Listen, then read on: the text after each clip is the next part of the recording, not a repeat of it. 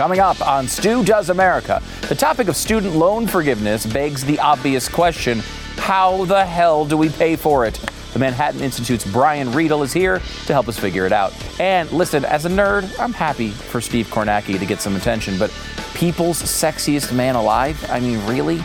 Let's leave the brainless, oiled-up, muscle-bulgy celebrity worship to the morons who deserve it, like Chris Evans. Don't forget to subscribe to us on YouTube and hit the little bell that gives you notifications every single time we post. Why would you want to miss something? And don't miss an episode on podcast either. Make sure to subscribe, rate, and review. 5 stars is the appropriate number of stars. And you let me know that you're part of the cool kids club when you put in the review. It's great. Whatever. It's just the thing we do here. And we need conservative media now more than ever. Head to blazetv.com/Stu and use the promo code Stu because that's how they know you like this stupid show, and you'll save $30. We're coming up on the holiday season, and surely state governments will be working tirelessly on ways that we can all safely see our friends and families to celebrate. Or maybe they're just going to lock us all in cages until COVID goes away on its own. Could go either way. So let's do Thanksgiving Gone Viral. Stu Does America. Look, we all know we had some terrible news on election night. And yes, I want a recount too. I would do anything to reverse the result. But sadly, face the music here. It's not going to happen. I'm talking, of course, about the re-election of Cory Booker to the Senate. Somehow, this guy still has a job after flaming out of the primary like Nancy Pelosi in the first round of a bikini contest. I apologize for the visual. But somehow, Cory Booker is sticking around and continues to have access to his own Twitter account. Why? And what is he using that for? Well, to lecture you about mask wearing, of course. He writes, "Wearing a mask is not a surrender to liberty. It's an affirmation of love." Oh, God, he's just impossible to tolerate. This makes me want to intentionally, honestly, expel and inhale droplets just to spite him. It's an affirmation of love, really. It's so pandering and awful. I think I am officially now anti-love. It's a tough stance to take, but hey, I'm a conservative. I'm supposed to be a hater. We're 1 week from Thanksgiving, and the media is full-fledged horror movie mode right now. The Washington Post wants you to know that there's a damn good chance somebody at your Thanksgiving table is gonna have the COVID. This is their little chart. Now, the more this little map is, the more red the area, the better chance that there is that you're sucking in the coronavirus during turkey time. It's obviously pretty bad in the Midwest right now, where some areas apparently there's a 100% chance that someone in your 10-person Thanksgiving has COVID. In the South, I guess your chances are more like 20 to 40%. By the way, another stat not shown here, the chances of macaroni and cheese being at my Thanksgiving, 1,000%. It's true. But can we zoom in on the other map, not the macaroni and cheese, but the map a little bit here? It says, note, assumes actual case prevalence is 10 times as high as laboratory confirmed case count. 10 times as high? Seriously? It's the sort of estimate they were making back in March when we didn't have any testing at all. And that makes sense. So the source of this map first tweeted about this back on March 10th. He's a biologist at Georgia Tech. Eventually, he turned this concept into a handy-dandy little map and a scientific paper in the journal Nature. And the map, by the way, is the thing you're seeing tossed around the internet constantly right now. It's the rage of all of the internets. That's where the Washington Post came up with this graphic. But March 10th was another world.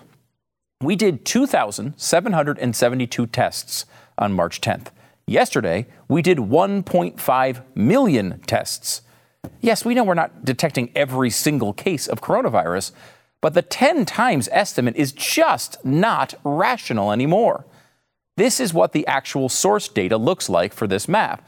Now, it looks kind of similar to the map that we showed you from the Washington Post. Put them side by side, though, and you'll notice something. Because if you're on podcast, this is an image you need to see. I will tweet it out from @StuDoesAmerica. The Washington Post map is a lot more red and scary. Now, I'm sure this was just a design choice. Red is so pretty, and it's the color of blood. But there's more.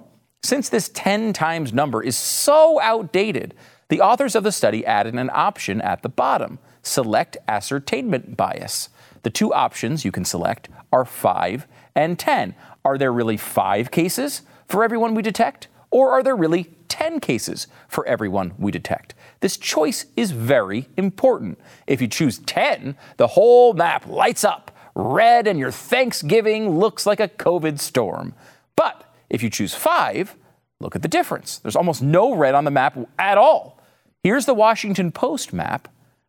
All red all over that the Midwest there. And, of course, here's the map from the actual source with a much more reasonable estimate, where really only a little red in the Dakotas. That's basically all you have if you're listening on podcast. One more time, here's the scary map from the media, and here's the much less scary map from the actual source. I mean, this is unbelievable. Now, you might fairly say, well, maybe the Washington Post just made a different choice. Maybe they believe the correct estimate is 10 and not 5 cases for each one we detect. You could say that, but I'm pretty sure that's not true either. The guy who actually created the project tweeted the map today. Zoom in, here's the whole tweet. Now, if you zoom in, which option did he choose? He chose 5. In fact, he's tweeted different versions of this map out over and over and over again. You have this map here where it's all zoomed in, but if we zoom in a little bit on that little tweet, what did he choose? He chose 5. Another tweet here where you can see, again, he's tweeted a link to the map for everyone to see. We zoom in. What did he choose? He chose 5. Another tweet here. This is the map once again. Zoom in one more time. We see he chose 5. Not 10 like the Washington Post, but he chose 5. Next tweet, you see again. He has the entire map tweeted. We can zoom in easily and see what he chose. He chose 5. And one more time, just to make sure the point is absolutely clear, the entire map here, zoom in, he chose 5. The guy who authored the paper chooses 5 every single time. The Washington Post chose 10. Guess which one gives you the scarier map? But I guess I can't expect people to look at the guy's Twitter account. I mean, that took, several minutes to put together. If only there was one clear way of understanding which option you should use when you go to the actual website. Here's the site again, and you're going to get very familiar with this. What does it say there in the left-hand column? Quote, based on seroprevalence data and increases in testing, by default, we assume there are 5 times more cases than are being reported, a 5-to-1 ascertainment bias. So they actually had to change the default, which was 5, to use the other option, 10. And the author of the study says that based on reality, the real answer is 5. But the Post chose 10 in November, not March, in November. Got that? Now, to be clear, this doesn't mean you should talk really loudly 6 inches from all of your relatives next week. The risk is elevated, and taking precautions does make sense. But what doesn't make sense is continuing to use this estimate of 10 cases per every detected case, unless you're trying to scare the hell out of everybody. Honestly, I think there's a really good reason to believe the number isn't 10 or 5.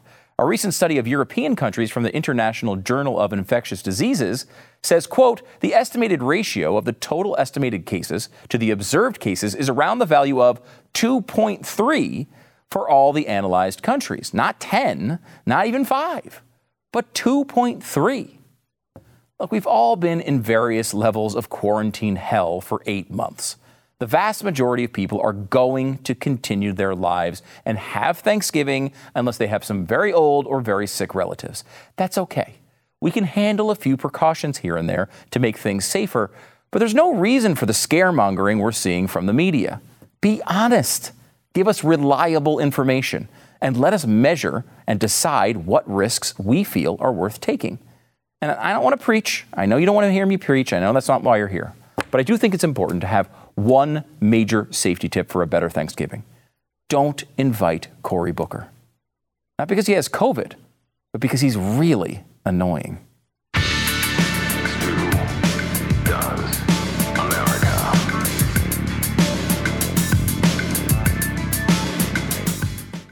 want to tell you about Fast Blast and how they can help with your intermittent fasting goals. And it's not really about intermittent fasting goals, right? It's goals on how to lose some weight.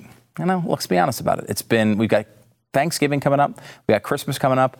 There's a good chance there's going to be some days where you're just jamming food down your gullet at speeds that are not healthy. Fast Blast has launched a new app to try to solve this for you. It's called Fasten. I love this app. It's free, first of all, and I love that. And it helps you track and monitor your weight loss, your hydration, your mood. It has all sorts of cool features you can use. Plus, it has a countdown clock. So, like, for intermittent fasting, usually there's a period of the day that you wouldn't eat anything. And maybe it's like, I don't know, say 16 hours you don't eat, and in an 8-hour period you do eat, something like that. We got a little countdown clock that can kind of get you closer and closer. You can see exactly how close you are. It kind of gamifies the weight loss process, which is kind of a fun way to do it. Plus, it mentally gives you a way to prepare yourself for what's going on. It's not always easy at the beginning, especially if you don't do your own homework and learn about the process, get involved in the communities with Fast Blast, and really understand how to do this the right way. Fasten is the app that they have, Fasten. You can go on your phone right now and click over there, search for Fasten, and you can download it really easily. Or you can just go to fastblast.com/blaze. Fastblast.com/blaze is the place to go. For the free app, make sure to go there and get started today. Fastblast.com/blaze. All right, let's welcome in Brian Riedl from the Manhattan Institute. Brian, thanks for coming on the program. Thank you, Stu. Do you have Thanksgiving plans for next week? My Thanksgiving plans are to stay in with the family, like good quarantining families obeying, for Governor Newsom and for those who won't, I will quarantine. Thank you very much, Brian. I appreciate it. And I will say, look, we've all been to family gatherings before. There's always at least a certain percentage of the people there you don't actually want to talk to. So if you look at it from the bright side, you can just avoid those people. And after the election, remember last year at Thanksgiving, there were all the articles about how to annoy your family for progressive causes at Thanksgiving. At least we're off the hook on that. You're not going to have that niece coming home from Oberlin telling you what an evil person you are. That's right. That's a great point. Now, one of the things the niece from Oberlin would come back and tell you about is how we absolutely must have student loan forgiveness. This is a moral imperative. These people owe way too much money. We must get rid of these loans because this is killing this generation, and the American people must bail them out.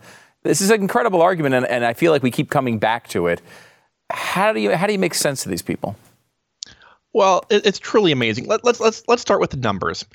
2/3 of millennials have no student debt, either because they didn't go to college or they already paid back their student loans. Of those who do, the typical loan is $28,000, which comes to $200 per month or 4% of their income. So what's the problem?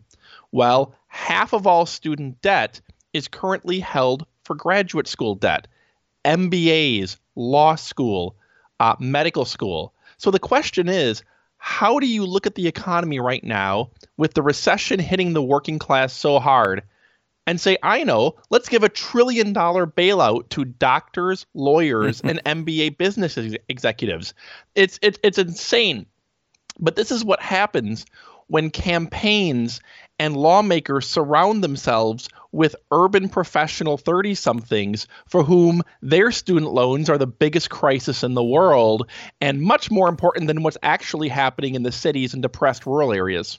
That's a great point, because it is, if you think about the person who's surrounding these politicians, it's someone who's highly educated, took a bunch of years of school, and is now working for like $4 an hour as an intern for a senator somewhere. And that probably is what they're bitching about all the time. I can understand why that would be a big deal for them. I used to work in the Senate. I've worked on several presidential campaigns. I can only imagine all the memos these poor senators and presidential candidates are getting from their staff saying the number one problem in America is my student loan. Please address this. And then they get on the phone and they talk to reporters and say, hey, reporter, are student loans a problem? And the person says, well, my journalism BA cost me $55,000. So yes, we need to do something about this. I'm joking around, but there's an actual echo chamber insular effect going on here, where the problems of young urban professionals take on outsized importance in the nation's capital. Student loans aren't the problem driving inner city poverty or rural depressed areas. But again, this is insular Washington, D.C. politics. That's a great point. I never thought about it that way. I mean, I kind of focus on the unfairness of it, right? And that is really there. I mean, I think of a relative that I have who wound up coming out of a high school and working normal jobs for a while and eventually started his own plumbing business where he had to buy a van, he had to buy equipment, he had to do all the legal work to open up a business and all these things. And some of that he had to do by taking out loans. Now, his loan doesn't get paid back. He went out there and was trying to be a productive member of society instead of a journalist. Here's a situation where it's unfair to so many people, and yet that doesn't seem to be a concern at all of the left. That's why there is going to be an epic backlash if they do student loan forgiveness. If you'll remember, in 2009, the Tea Party came out of a Rick Santelli rant on CNBC about people who bought a too expensive house getting their mortgages bailed out. Well, now we're having people who invested in their educations getting their student loans bailed out by their neighbors. This is going to create a massive backlash. Basically, if you went to college and paid back your student loans, you were a chump because you're not going to get a refund for what you paid in. If you didn't go to college or, and you're working or you're a plumber, as you say, who started your own business, you're not getting any assistance. There's an unfairness issue that I think touches a nerve more than most government spending issues, where we're essentially making a chump out of people who, in many instances, did the right and responsible thing. To pay to start their own plumbing business, to pay back their student loans, you're a chump. Yeah, that is really what the message is here. And it's interesting in that, like, a lot of these big left-wing programs are, you could argue, like, well-intentioned or well-targeted, right? You're trying to help people who are poor and needy, and maybe the conservative argument is, well, we can't spend that much, or we don't have enough money to cover that, or maybe that's not the best way to solve the problem. This is something where you're targeting basically people who are going to college. They're the kids usually of people who are well off or doing, or doing well. They're people who have high earning potential for the future in large part. And it does feel like there actually might be a backlash not only from the right on something like this, but also from the left. Yeah, and in fact, a lot of liberal analysts on social media and liberal economists, like Jason Furman, who was President Obama's top economist, have been critical of this proposal.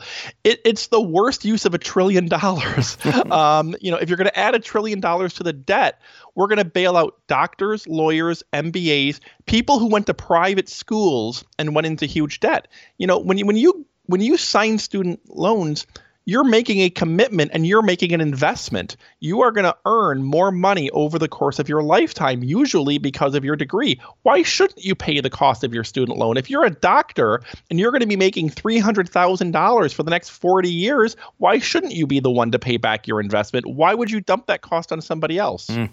So much of this, too, Brian, goes back to the overall structure of universities in general. These massively high tuition rates that are propped up by ridiculously cheap government loans in many cases. The incentive structure for these universities is to charge any amount because it will always be funded by cheap loan dollars. They will always be able to rake in more cash. This entire structure is backwards, and this is why you see the inflation with tuition and everything else involved with college go up so much faster than the rest of the economy. And this is going to make it worse because if we do forgive all $1.6 trillion in student loans, you can assume this is not going to be a one-time thing. Future loans are going to be forgiven too because that's just a matter of fairness. Why should we only benefit one group? Well, in that case, universities are going to raise tuition even higher and students are going to borrow even more because why not? If the government's going to wipe out all student loans every 5 years, then universities can charge as much as they want. You can borrow as much as they want. There'll be no reason to pay attention to prices. There'll be no price sensitivity.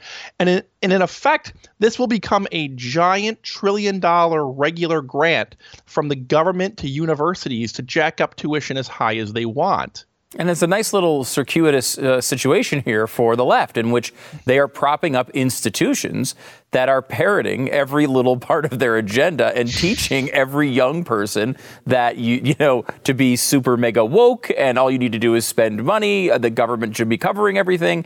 It really is a kind of a nice little plan if you think about it. Yeah, this is ultimately a permanent bailout to universities. And if you look at what's happening to tuition in the last 30, 40 years, it's gone through the roof. Not because the quality of instruction's got any better. It's because universities have been spending so much money on expanding bureaucracies, middle management, administrators have gone through the roof. It's not for quality. But as long as they're going to keep getting subsidies from Washington for all of this, it's just going to continue. But there is no free lunch. Eventually, that's going to be paid for by your tax dollars right into their pockets.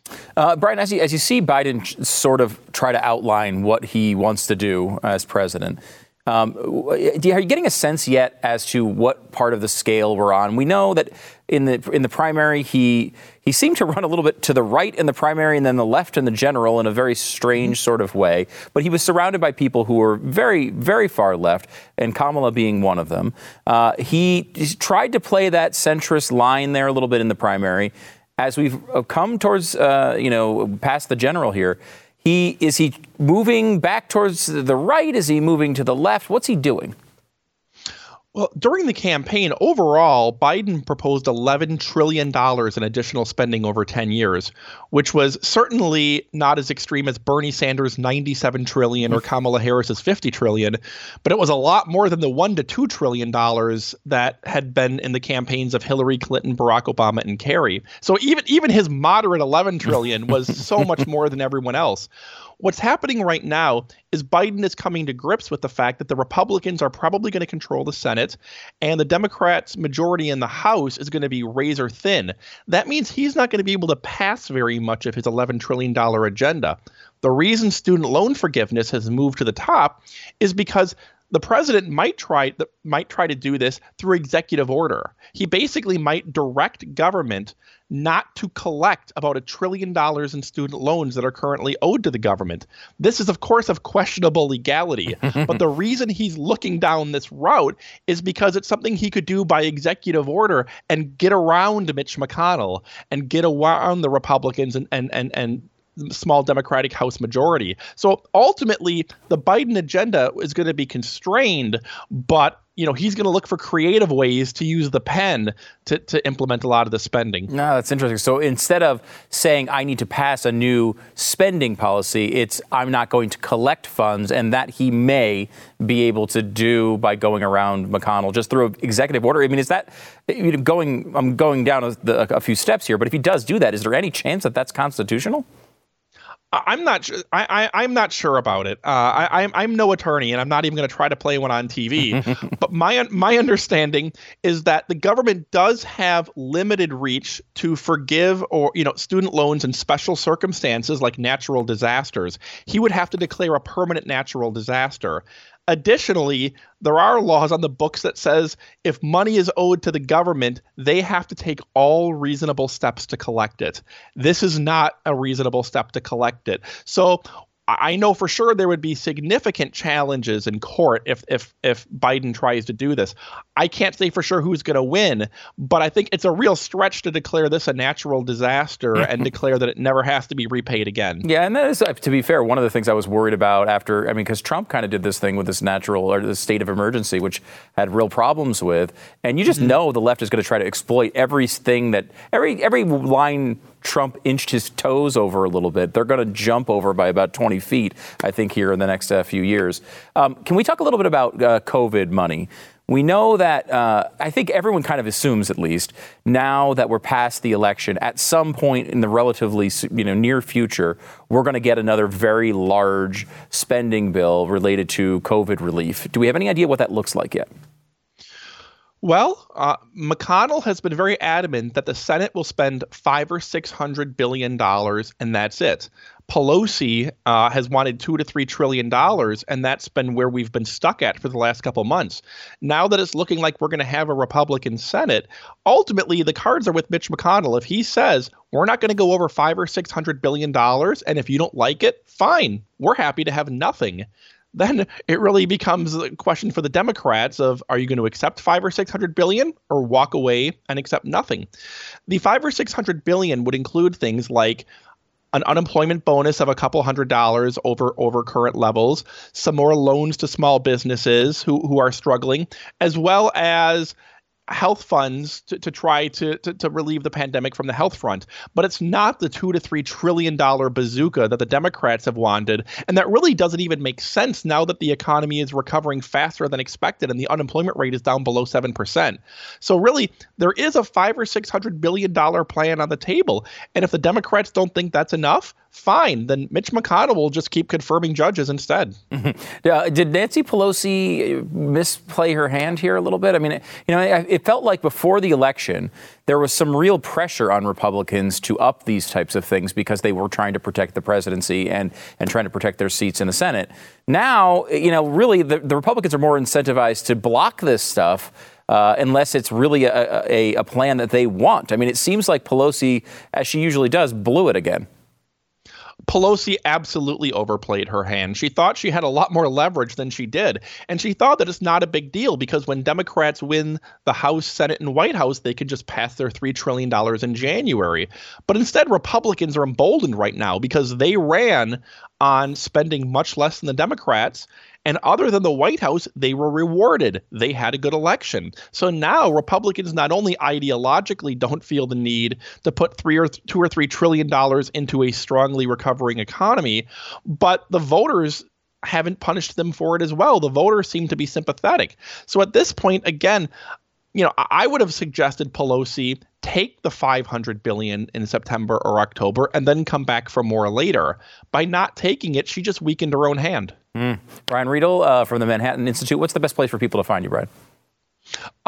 Manhattan-institute.org or on Twitter, Brian_Riedl, RIEDL. All right, Brian Riedl, thanks for coming on the program, man. Thanks. All right, back in a second.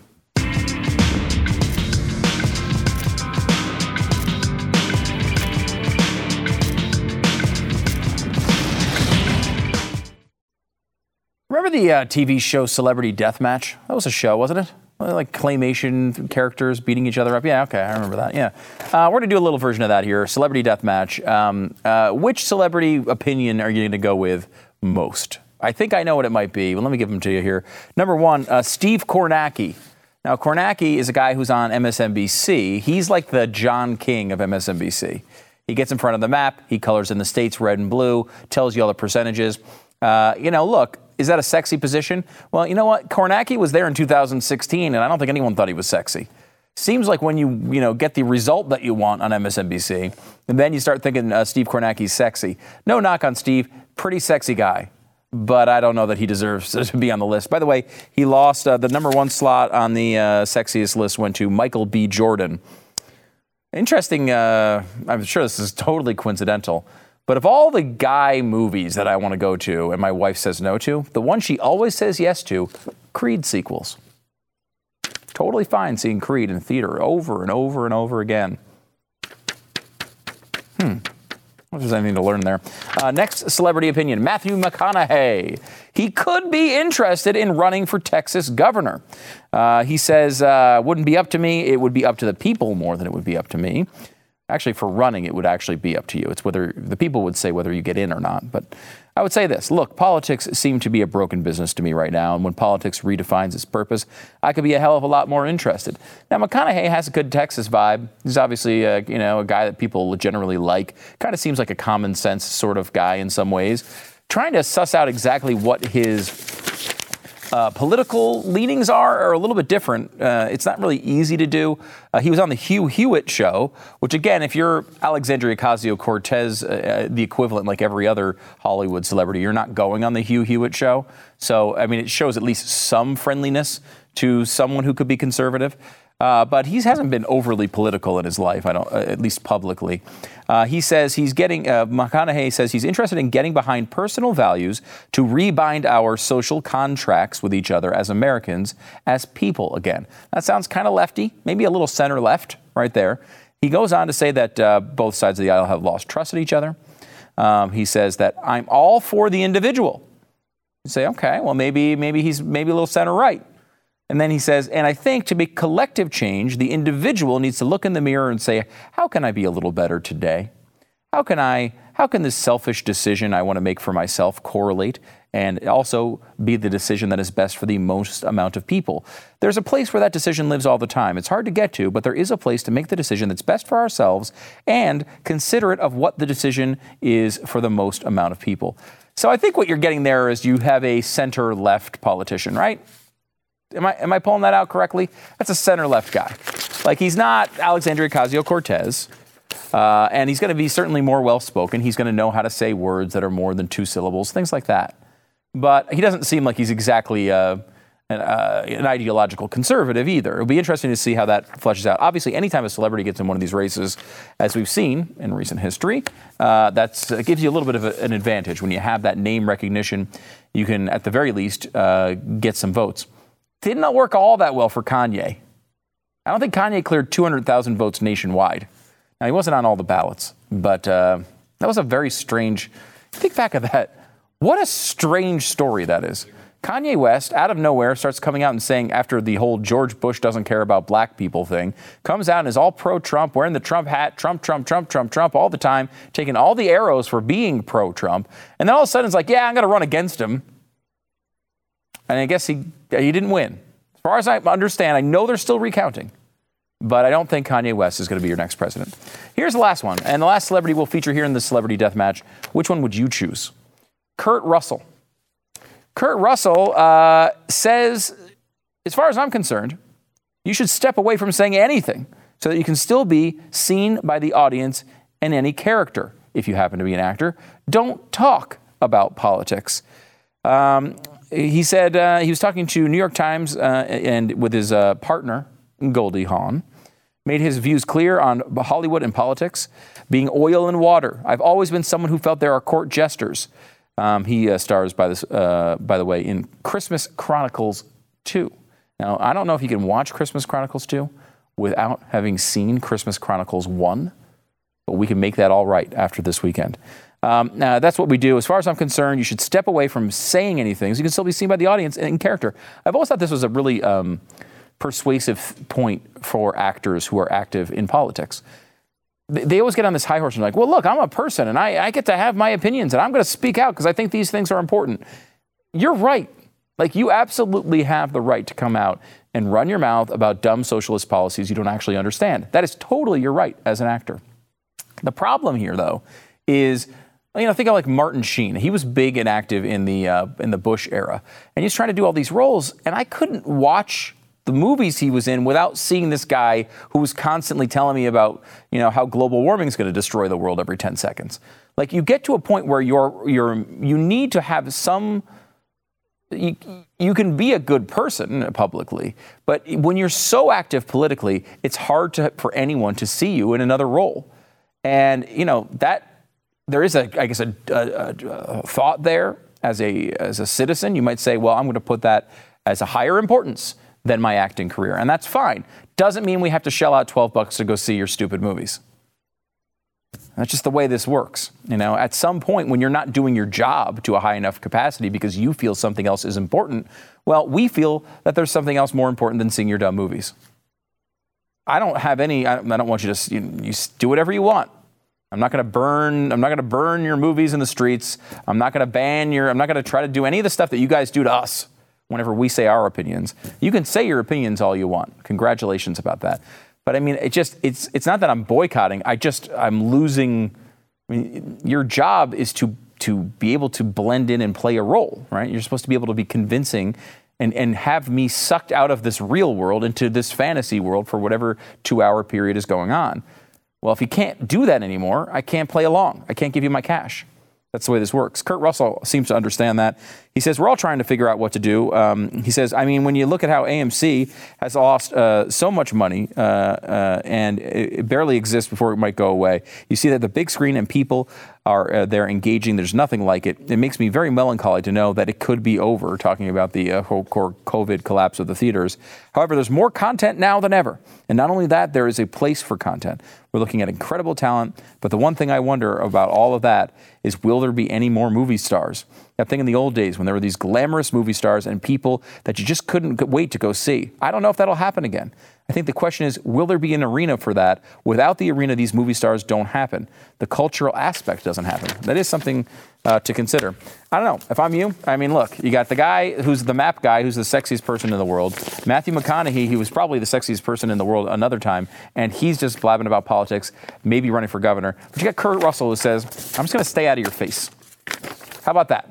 Here's my approach. I'm going to stay out of your face on politics. I love it. I think America loves it. Kurt Russell, you're the winner of the Celebrity Deathmatch.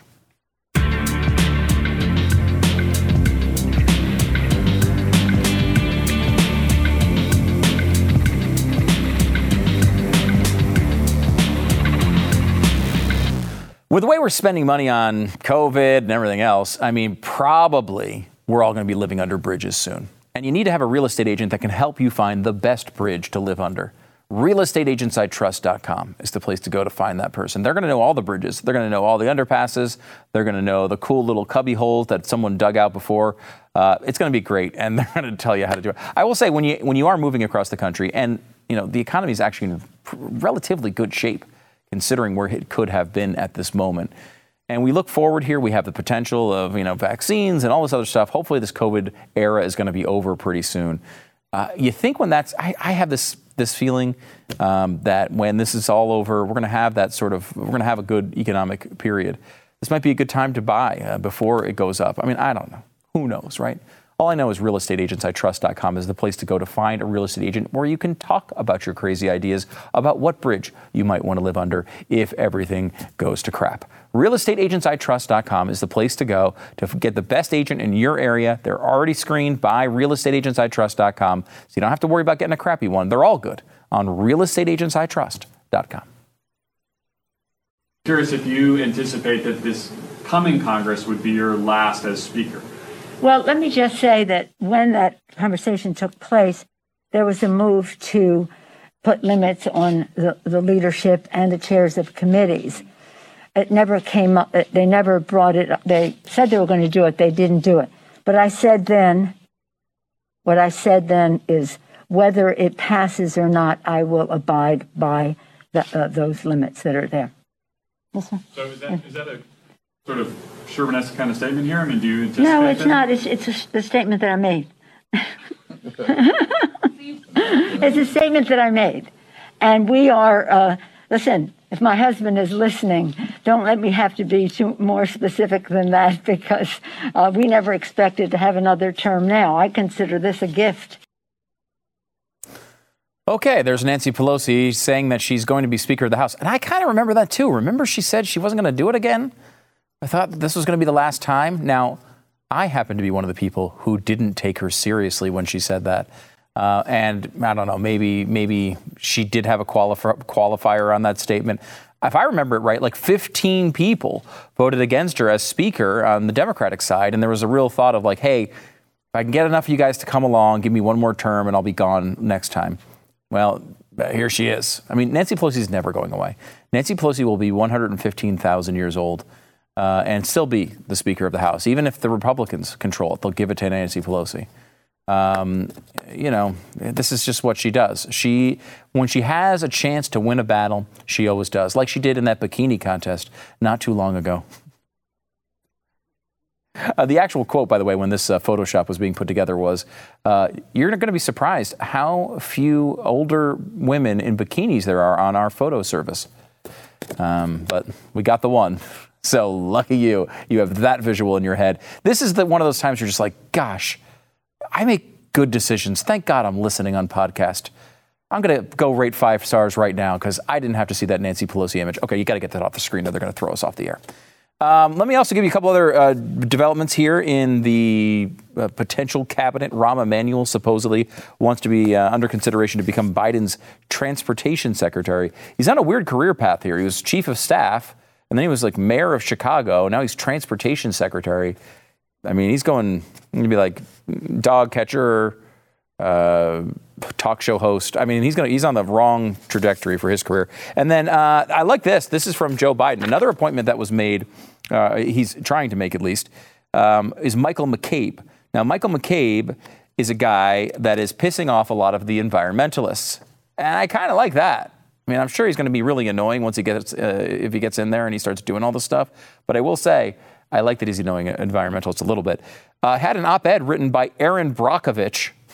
Yes, the Aaron Brockovich, about who this guy is. Michael McCabe, former employee of Biden, former deputy EPA administrator, later jumped ship to work as a consultant on communication strategy for DuPont during a time when the chemical company was looking to fight regulations on their star chemical known as C8. The toxic man-made chemical is used in everything from waterproof clothes, stain-resistant textiles, and food packaging to nonstick pans. The compound has been linked to lowered fertility, cancer, and liver damage. Whenever you're reading an environmental report, and that's what the word that they use, this thing has been linked to this. It means they don't have enough evidence to actually say anything's going on with them, but like someone once said it was bad, so there was a link. Tom said that chemical kills baby seals.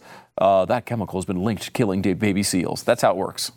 This smells of the same old, same old. To quote The Who, meet the new boss, same as the old boss. It should go without saying that someone who advised DuPont on how to avoid regulations is not someone we want advising this new administration. There you go. Aaron Brockovich is pissed off, and when she's pissed off, Julia Roberts is going to have a job in the future.